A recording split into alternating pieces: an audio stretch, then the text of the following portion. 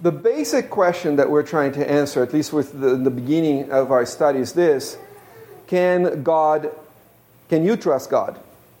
That's the emphasis of our study this month. And that is the question with which Jerry Bridges starts this book, Trusting God, that we are reading together. And it is a very important question, one that we cannot set aside or ignore. We can't just say, okay, I'm just going to take a leap in the dark and trust in God. That's not Christianity. That was a notion made famous by a Scandinavian philosopher, Christian philosopher in the 1800s called Soren Kierkegaard. That Christianity was a leap in the dark. That's what faith is, and that's not true. The Christian faith is a reasonable faith. It is a faith that you reason and facts and so on to construct a faith. It's a propositional faith. A proposition is a statement of fact, and Christianity is based on proposition. So we can't ignore this question: Can you trust God? Is God trustworthy, and can you trust God? And this is especially true in the context of suffering, which is what the whole book is about. Is about trusting God in the context of suffering. And now, after Jerry Bridges was the author, after relating in the beginning the story of his mom's death at when he was 14, he says the following. He says, "That was not the first time adversity had struck in my life, and it was certainly not to be the last. As the scripture says, yet man is born to trouble as surely as sparks fly upward. All of us experience adversity at different times and in varying degrees throughout our lives." He's absolutely right. Interesting that this verse in Job, what I meant for years when I read it, I thought meant that when it says that man is born to trouble, means that man is born with inclination to sin. But the more you look at it, that's not what Job is saying in the context, is that the man is born to adversity. That if you're alive, you're going to face suffering in your life. No, Bridges is absolutely right when he says that. All of us experienced or are experiencing and will experience adversity, which is just another way of saying suffering. Adversity, suffering. All of us have experienced, are experienced, and will experience suffering in our lives. And it comes at different levels, right? Think of a little kid. Let's think of Owen Wood. No, he's 4 now. Malachi, he's 2. He's 2. He goes through suffering, and we might think, oh, come on, Malachi. No, buckle up, Buttercup. You shouldn't be whining about this. But for his 2-year-old self, that's a great suffering that he's going through. So we all go through suffering in our lives. The question, therefore, that Bridges in this book attempts to answer is this: Can you trust God in times of suffering? Not just can you trust God in general, but can you trust God in times of suffering? This is really what we're trying to answer throughout our study of the book, and Bridges answers with a resounding yes. And he gives 3 reasons why you can trust God in times of suffering. He says that God is completely sovereign, God is infinite in wisdom, and God is perfect in love. Now you don't have to read the book. This is it. That's the 3 sections of... No, you should read the book. He says better than I say here. But this is the 3 reasons he gives why you can trust God in times of suffering. So the book develops these 3 attributes of God: His sovereignty, His love, and His wisdom in the context of suffering. And then he says this. He says, God in His love always wills what is best for us. In His wisdom, He always knows what is best. And in His sovereignty, He has the power to bring it about. So, go back to the question, can you trust God in times of suffering? Well, God Himself says we can. So if we take Him at His word. For example, in Psalm 50, verse 15, this is God speaking to the psalmist, and He says, "Call upon me in the day of trouble. I will deliver you, and you shall glorify me." In Lamentations 3, 37, 38, it says, "Who is he who speaks and it comes to pass when the Lord has not commanded it? It is not from the mouth of the Most High that woe and well-being proceed." It is from Him that both come. And that's why we can trust in Him. Now, God doesn't exercise His sovereignty capriciously. Now, we understand what the word capriciously means. At a whim. Like as a spoiled little child that now feels that I'm going to go do this. And, oh no, I'm going to change my mind, I'm going to do this. That's not how God exercises His sovereignty. But only in such a way as His infinite love deems best for us. That's how He exercises His sovereignty, in such a way that His infinite love and wisdom deems it best for us. In Lamentations 3:32 and 33, Jeremiah says, though He causes grief, yet He will show compassion according to the multitude of His mercies. For He does not afflict willingly, nor grieve the children of men. What is Jeremiah saying here? He does not afflict willingly. What he's saying here is that God, and again, when we talk about God, human words fail us, right? Because we're limited to creation. But the best way I can explain it is that God would prefer not to bring affliction. He only brings afflictions when it's necessary, when it's good for us. And if you think about it as a parent, unless you're a sicko, you prefer to bless your kids than to discipline them. I hope that's all the parents can say, yes, I prefer to bless my kids than to discipline them. And that's part of being created in the image of God, that we prefer to bless than to afflict.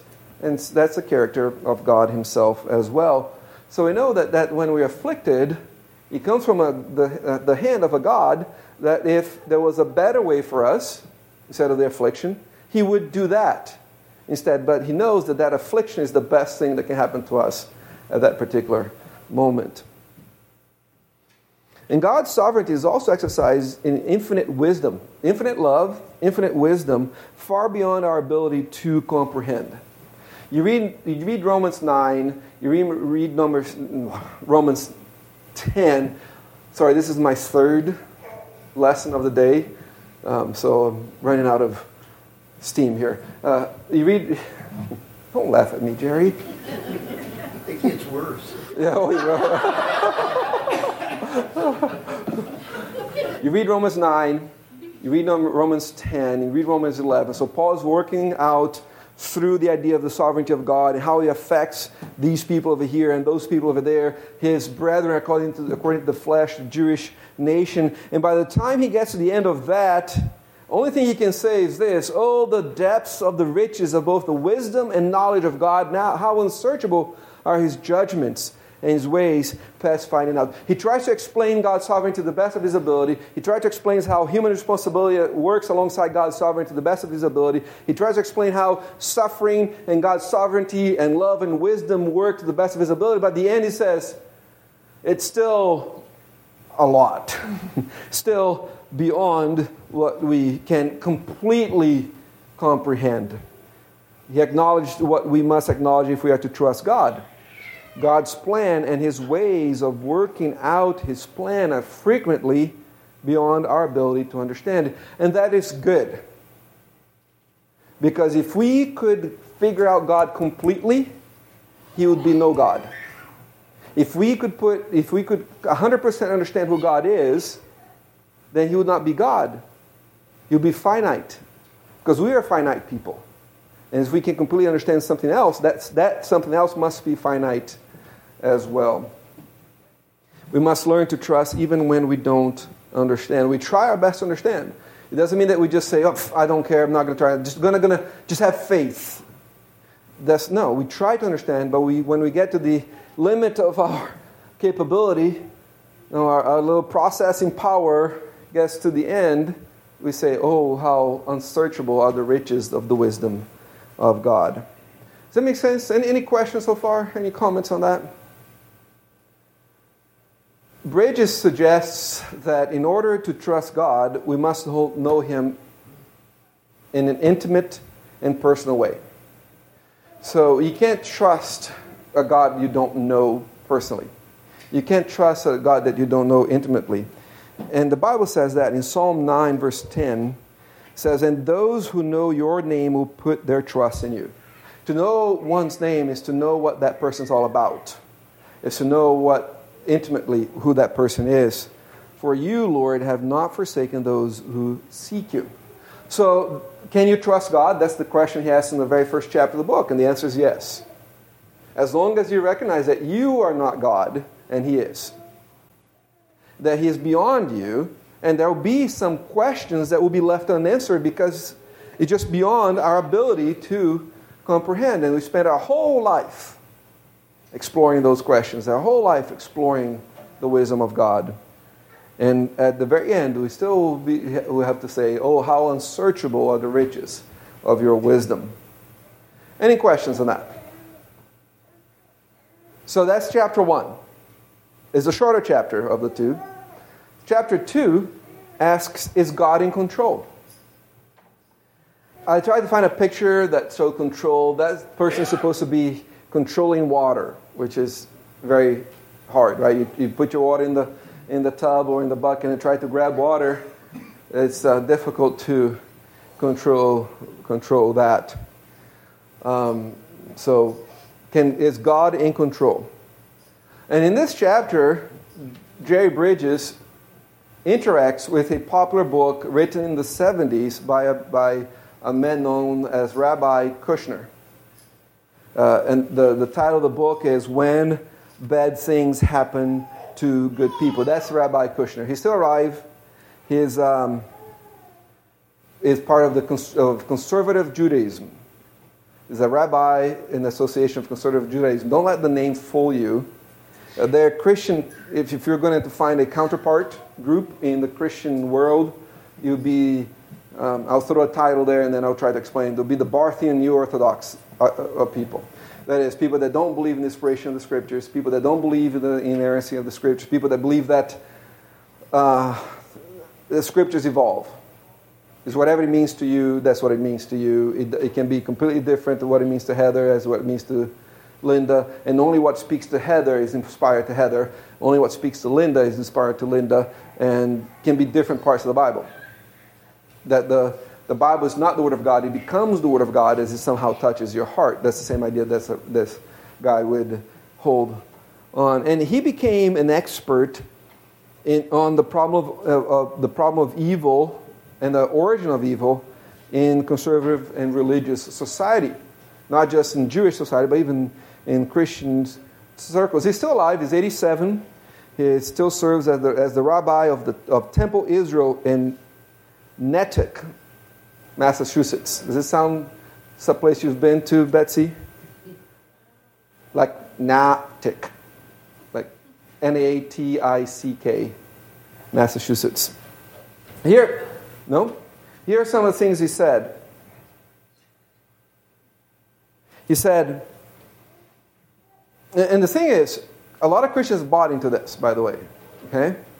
He says, forced to choose between a good God who is not totally powerful or a powerful God who is not totally good, choose to believe in God's goodness. What is he doing here? He's saying that you can only have a good God or a powerful God. You cannot have both. What kind of fallacy is that? This is a logical fallacy. It's a false dichotomy. He is presenting a separation that doesn't exist. It's a false separation. It's a false split. That's what dichotomy means, cutting into two there. And he says that this is the decision that Job had to make. He had to believe in a good God, or he had to believe in an all-powerful God. And then he chose to believe in the good God. Which is interesting that one of the greatest statements in the book of Job is, God gives, God takes away. Blessed be the name of the Lord. Rabbi Kushner says, God wants the righteous to live peaceful, happy lives, but sometimes even He can't bring that about. It is too difficult, even for God, to keep cruelty and chaos from claiming their innocent victims. So God just watches helplessly all these things going around. He also says, Jerry Bridges quotes him as saying, can you accept the idea that some things happen for no reason? that there is randomness in the universe. And so for Rabbi Kushner, it would be better to believe that a child died of cancer as just a random act of the universe than that God has anything to do with that. Which, in my mind, is way more despairing, like leads to desperation, than knowing that there was some purpose in that suffering. Even if you don't know exactly what the purpose is, that there was some purpose, that it was not a vain, random, accidental act of the universe. Now, what do you guys think of these ideas before I continue? Adam? Does it really say that stuff? Yes. Yes. And then, you may have heard the name John Gershner. He wrote a book with a similar title, Why Good Things Happen to Bad People, in trying to answer from the scriptures. And then this book is like 200 pages long. Gershner is like 50, 40, so he answers in way shorter pages. Lois? This last statement really means a person with no hope. If Right. everything's random, there's no hope. Suffering. What he's saying is that some suffering is random. That there's some suffering that not even God can stop it from happening. But his point is to have God completely removed from the context of any bad things that happen to people. Josh, just a second. Can you turn down the heat? Nick Anderson? Thanks. Go ahead. So,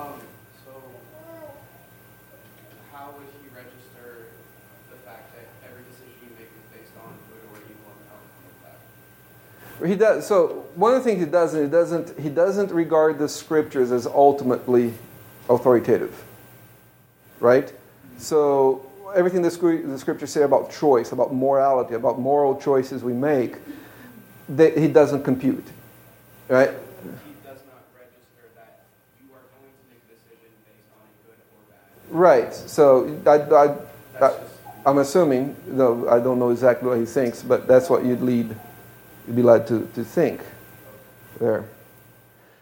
Now, these ideas seem so absurd to us, at least here. I hope they sound absurd to you, sitting here today. Yet some people within Christianity have adopted them as the best explanation for the existence of suffering. I'll throw some names out there that you not recognize, but you recognize that teaching. Clark Pinnock, James Dunn. And you say, I don't know those names, but you know the book Wild at Heart. You've heard that title? It's the man's book, right? You go out hunting, kill things, eat meat. That's what you do. Somehow this will be a Christian man.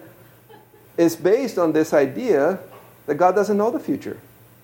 What's in theology called the openness of God, that God somehow chose to give up his knowledge of what's going on so that you and I can just act completely independently, and he just reacts to what we do. And that's pretty much what Rabbi Kushner is saying. So Bridges says, the implicit assumption in the minds of many is, if God is both powerful and good, why is there so much suffering, so much pain, so much heartache in the world? God is either good and not all powerful, or he is powerful and not all good. You can't have it both ways. So Jerry Bridges doesn't believe this, but he's saying that's the conclusion that a lot in Christianity have arrived. You cannot be all powerful and all good at the same time. Is that possible, to be all powerful and all good at the same time? Why? The Bible describes God that way. So the Bible describes God as all good, and the Bible describes God as all powerful, right? So we either take both. Now this is important. You either take both, or you take neither. You can't have one or the other. Because if one is false, if what the Bible says about God being all powerful is false, by necessity, everything else the Bible says must be false as well. Are you following with me? We can't choose what is true and what's not true in the Bible. Either all true or nothing is true. So you can have a God, if you're going to deny the Bible, you can have a God that's not good and not powerful. But you can't have one or the other. It just doesn't work that way. It's just unreasonable. Katie.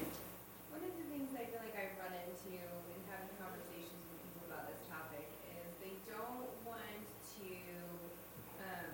say that God isn't sovereign. But they also, I don't know, they would say that there's like, when it comes to his goodness, there's almost like a neutral spot where it's like, it's not that he doesn't care, but it's just not like on his radar. Like these Yeah. things that happen. Mm-hmm. And so, and to me that feels like if those, like you can't say God is sovereign, but then there are things that he just doesn't really care about. Right. But I don't know necessarily how to, like, to combat that. So, if you think about it, I've never talked to a Christian who would disagree with the statement, God is sovereign. Right. Everybody's willing to acknowledge that in the abstract. It's when now you bring down to life. That's when it starts having the issues, right? God is sovereign over the cold that your kid had last night and kept you up all night and caused you and your husband then this morning, because you're in such a bad mood, to have a big fight, and all literal, not all figurative hell broke loose in the house.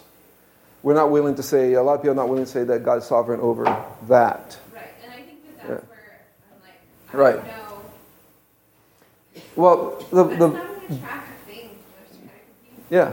Jesus, okay, Heather's going to answer it right here. No, I'm not going to answer that. I'm wondering if the definition of sovereignty isn't the same in everybody's mind. So, like what you're saying about that incident, or when people are like, well, he's sovereign, but what does sovereignty actually mean? That he is ordained, he has foreordained So in the Bible, all those details versus hey, these are your parameters and free roam. I'm not going to ordain you to go to this store or that store. yeah. So our confession, and that's what we as a church believe, doesn't mean that everybody in the church believes that, but we as a body believe, is that God has ordained anything that happens. Well, if we drop a pen, it means that God had ordained that in your eternity past. So God ordains everything that happens. That's how, in theology, the idea of sovereignty is used in theology books, right? So that God ordains whatever comes to pass. But a lot of people thought, well, but God is concerned about the big picture, not the little picture, and so on. Well, but then you read the Bible, and we read Jesus saying that God is aware of how many hairs you have in your head. He's aware of the cheapest, simplest bird falling, the most common bird falling from a tree and hitting the ground. God, if you look at the details of Noah's Ark and the details of the tabernacle, God is all about those. He doesn't say, here, I want a boat. Go build me a boat. I'm not concerned about the details. Just build me something. It has to fit this many people. He could have done that, but he didn't. He gave precise lengths, angles, how the gaps are going to be filled. The same with the tabernacle. So God is in charge. Is also interested in the details, because that's what people who love other people do, right? A being who loves other beings is concerned about everything that goes on in their lives. Not just the big picture, but everything that goes on in their lives, right? You don't, when Charlotte was a baby, you didn't say, Charlotte, the milk is in the fridge. I'm just concerned with the ballpark. I'm just concerned that you eat. There's food in the house. No, you micromanaged Charlotte at 6 months old. Right? And some of us tried to micromanage our kids at 20 years old and 21 years old and 25 years old. But that's the idea. If you love somebody, you're being interested in everything about their life, not just their big picture. Katie, does that make some sense? What you're saying? That God is, we have the sparrow passage, the hare passage, the instruction that God gives about the details of life. How we instruct our kids in super detail. He's not just concerned about the big picture, but the the little pixels in the big picture. So he does then specifically have a ordainment for every choice that we make? An ordainment. Yes, he does have an ordainment for every choice. So it's not, there is a, forgive my right or wrong answer, but he would prefer me to homeschool versus send my kid to school. Because he is going to make one of those things happen. So there's two things, yes. Okay. But we use the word prefer. We only know what was the will of God as far as the decreed, what he decreed in hindsight. We can't figure out what God's decreed will for tomorrow. What did he ordain for tomorrow? Right? We don't know that in hindsight. And so if we're having trouble with the God who's all good and all powerful, because there's tension between those two things, there are two other poles that are even in more tension in our minds. One is the idea that God is absolutely in control of every last single thing and ordained everything from eternity past, and that we are responsible for every one of our actions. So those two things are true as well. And we don't have to choose one another. We just push both of them at the same time. Now, you've heard of the name Charles Spurgeon. He was a Baptist preacher in London in the 1800s. And he was asked this question. He said, how do you reconcile these two things? And his answer was that friends don't need to be reconciled. But the Bible teaches both. And it's like looking at a straight track. I don't know if you know, mathematically there's a concept that two parallel lines, where do they meet? Huh? No, they meet in infinity. That's a mathematical concept. And if you are in a flat part where you have a straight track, and you look down the tracks, both rails seem to meet in the horizon. Now you get there, they're still far apart, and it's all the way down there, and you get there. But that's the idea. These things meet in heaven in the mind of God. We don't have to worry about making them meet here. You're absolutely accountable for the education you provide Charlotte. And yet God has ordained everything that you're going to do with Charlotte. And yet we're not robots. It's not like God zaps us, I have to do that. No. We do everything out of our own free will. And yet God has also ordained everything that comes to pass. It's a Wednesday night. It's too big for me. I'm tired. Well, it doesn't matter what time of day it is or what day of the week it is. It is a big concept. Hannah, all the way in the back. Speak loud. I think it was in one of the last sentences, I think in the second chapter, where it just seems to say there's a difference between God allowing and God ordaining. Can you explain what the difference would be if God is ordaining all things? He quotes Augustine, if you remember. And in that quote, Augustine uses that language. I think that is a cop-out. Some people say, God didn't ordain this, God allowed this or permitted this, as if God stepped back and let that happen.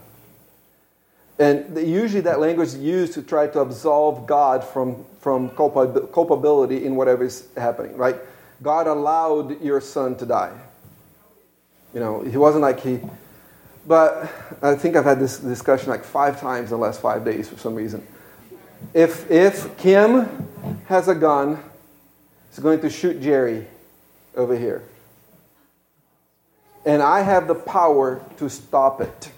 I could stop her. But I choose, I'm going to step back and allow that to happen. Am I less culpable?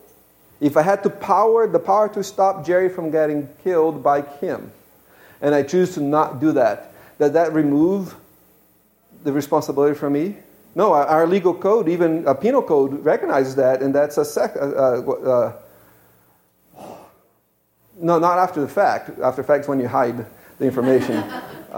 You're accessory to a murder. You can be convicted of murder too. So just using language of allowing or permission, it doesn't do anything besides just make some people feel better about it. God doesn't use I don't see that language in the Bible.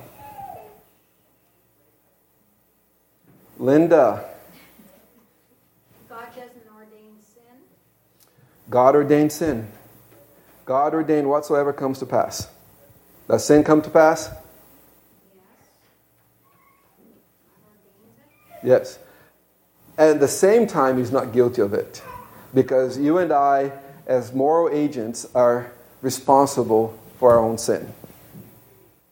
God is the only being that can do that. We can't. But he can ordain sin always through the medium of somebody else. No, he doesn't immediately sin. He doesn't directly sin, but he mediates sin through other people. And he's not culpable of it. The people sinning are. That's you can ask. Well, I will let you ask whatever question you want, but that's going to be the answer to every one of them. Amber. I think you also have to remember that God may ordain sin, but we are creatures of sin, so it's going to happen. But in those opportunities in which God ordains sin, those are opportunities to learn and grow from those opportunities through God. So the talk of God allowing or permitting sinful things to happen, or even awful things to happen, are also opportunities in which we, as people and as children, can go out and world hunger is a really big issue. It gets brought up to me a lot. How can God allow this? We are God's people. We have opportunities in which we can contribute to those issues. So I think suffering always brings growth. Should bring growth, right? So that's true. But those two things is not either what you said or what some other people said. Those two things are together. God still ordains whatever comes to pass. And there's always a purpose. And at the end, that purpose is always going to be his glory. God is going to come out of evil. Good is going to come out of evil. If not in this life, in the life to come, a good is going to come out of evil. But the people committing the evil, even though that evil is ordained by God, are accountable for their actions. I'm going to go to Jonas, who hasn't said anything yet. Yes? How much time... We still have 3 pages, by the way, and we have to finish now, just letting you know. How much time should we give grappling with these ideas? Not that we don't think about them, but I feel like as humans, we can't fully comprehend them to the point where it might almost get frustrating not being able to comprehend. Yeah.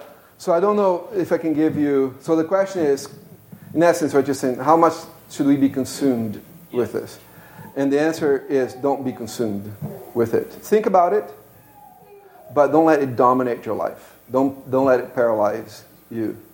Don't find yourself in a downward spiral, trying to figure out, to use a question that we know the answer. Don't try to figure out who came first, the chicken or the egg. We know the chicken came first, but proverbially, the way that that's used in society.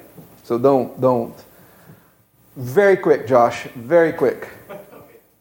So You stay in my house. We can even talk about it later too. So go ahead. And this could just be me. In the Garden of Eden, God gave them an environment and said, "Go." And Yeah.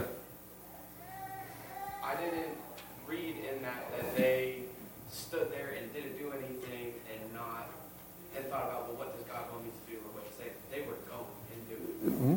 And when they did wrong, God said, "You did wrong."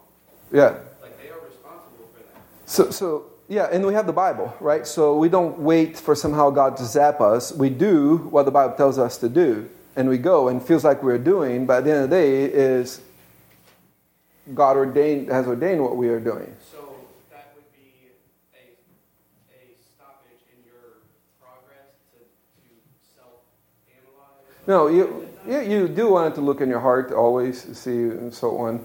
But you should never say, "Oh, I did that because God made me do it."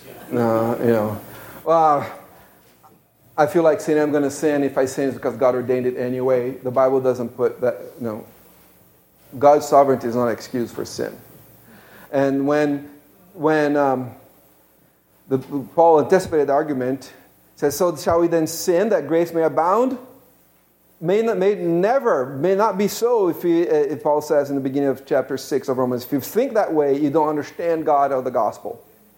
And it does the same thing in chapter 9 when people say, oh yeah, I wouldn't do that way. And Paul says, and who are you, oh man, to tell God how he should do these things? Katie. I was curious a question about how much we should think about this. I probably think about all of this way too much, but the reason is because it feels like this all of these subjects kind of become like spaghetti. That makes sense. Like one leads to They're intertwined. the other leads to Yes. the other, right? And I feel like when I have Christians or conversations with like non-Christian friends, this is the stuff that comes up. Like this is what like always kind of feels like the sticking point. And so, I think that in the past I've kind of just stuck my head in the sand because I'm like, well, I just can't understand it, so, I believe it, but I'm just going to move on. And I think that this is where I'm like, where can we interact, like, intellectually with some of this, and, like, where does faith take over? Like, So faith take over in the point of we believe everything the Bible says. We don't believe one part more than the other. We believe everything the Bible. No, I'm saying if you're asking when does the faith take over, is the faith take over in the believing everything the Bible says. So somebody complains, but I can't help, but the Bible says it right here. It says this right here, and both the Word of God. So I believe in both, and you should too if you say that you are a follower of Jesus Christ. That's.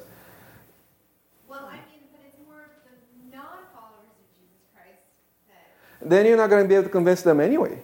So don't worry about talking about predestination. Said, yes, I'm happy to answer all your questions about predestination, but let me talk about Jesus first. And I think that that's where it's kind of like I feel like I want to be able to interact with them, but that's kind of always the point that I come to, and then there's like a brick wall. Well,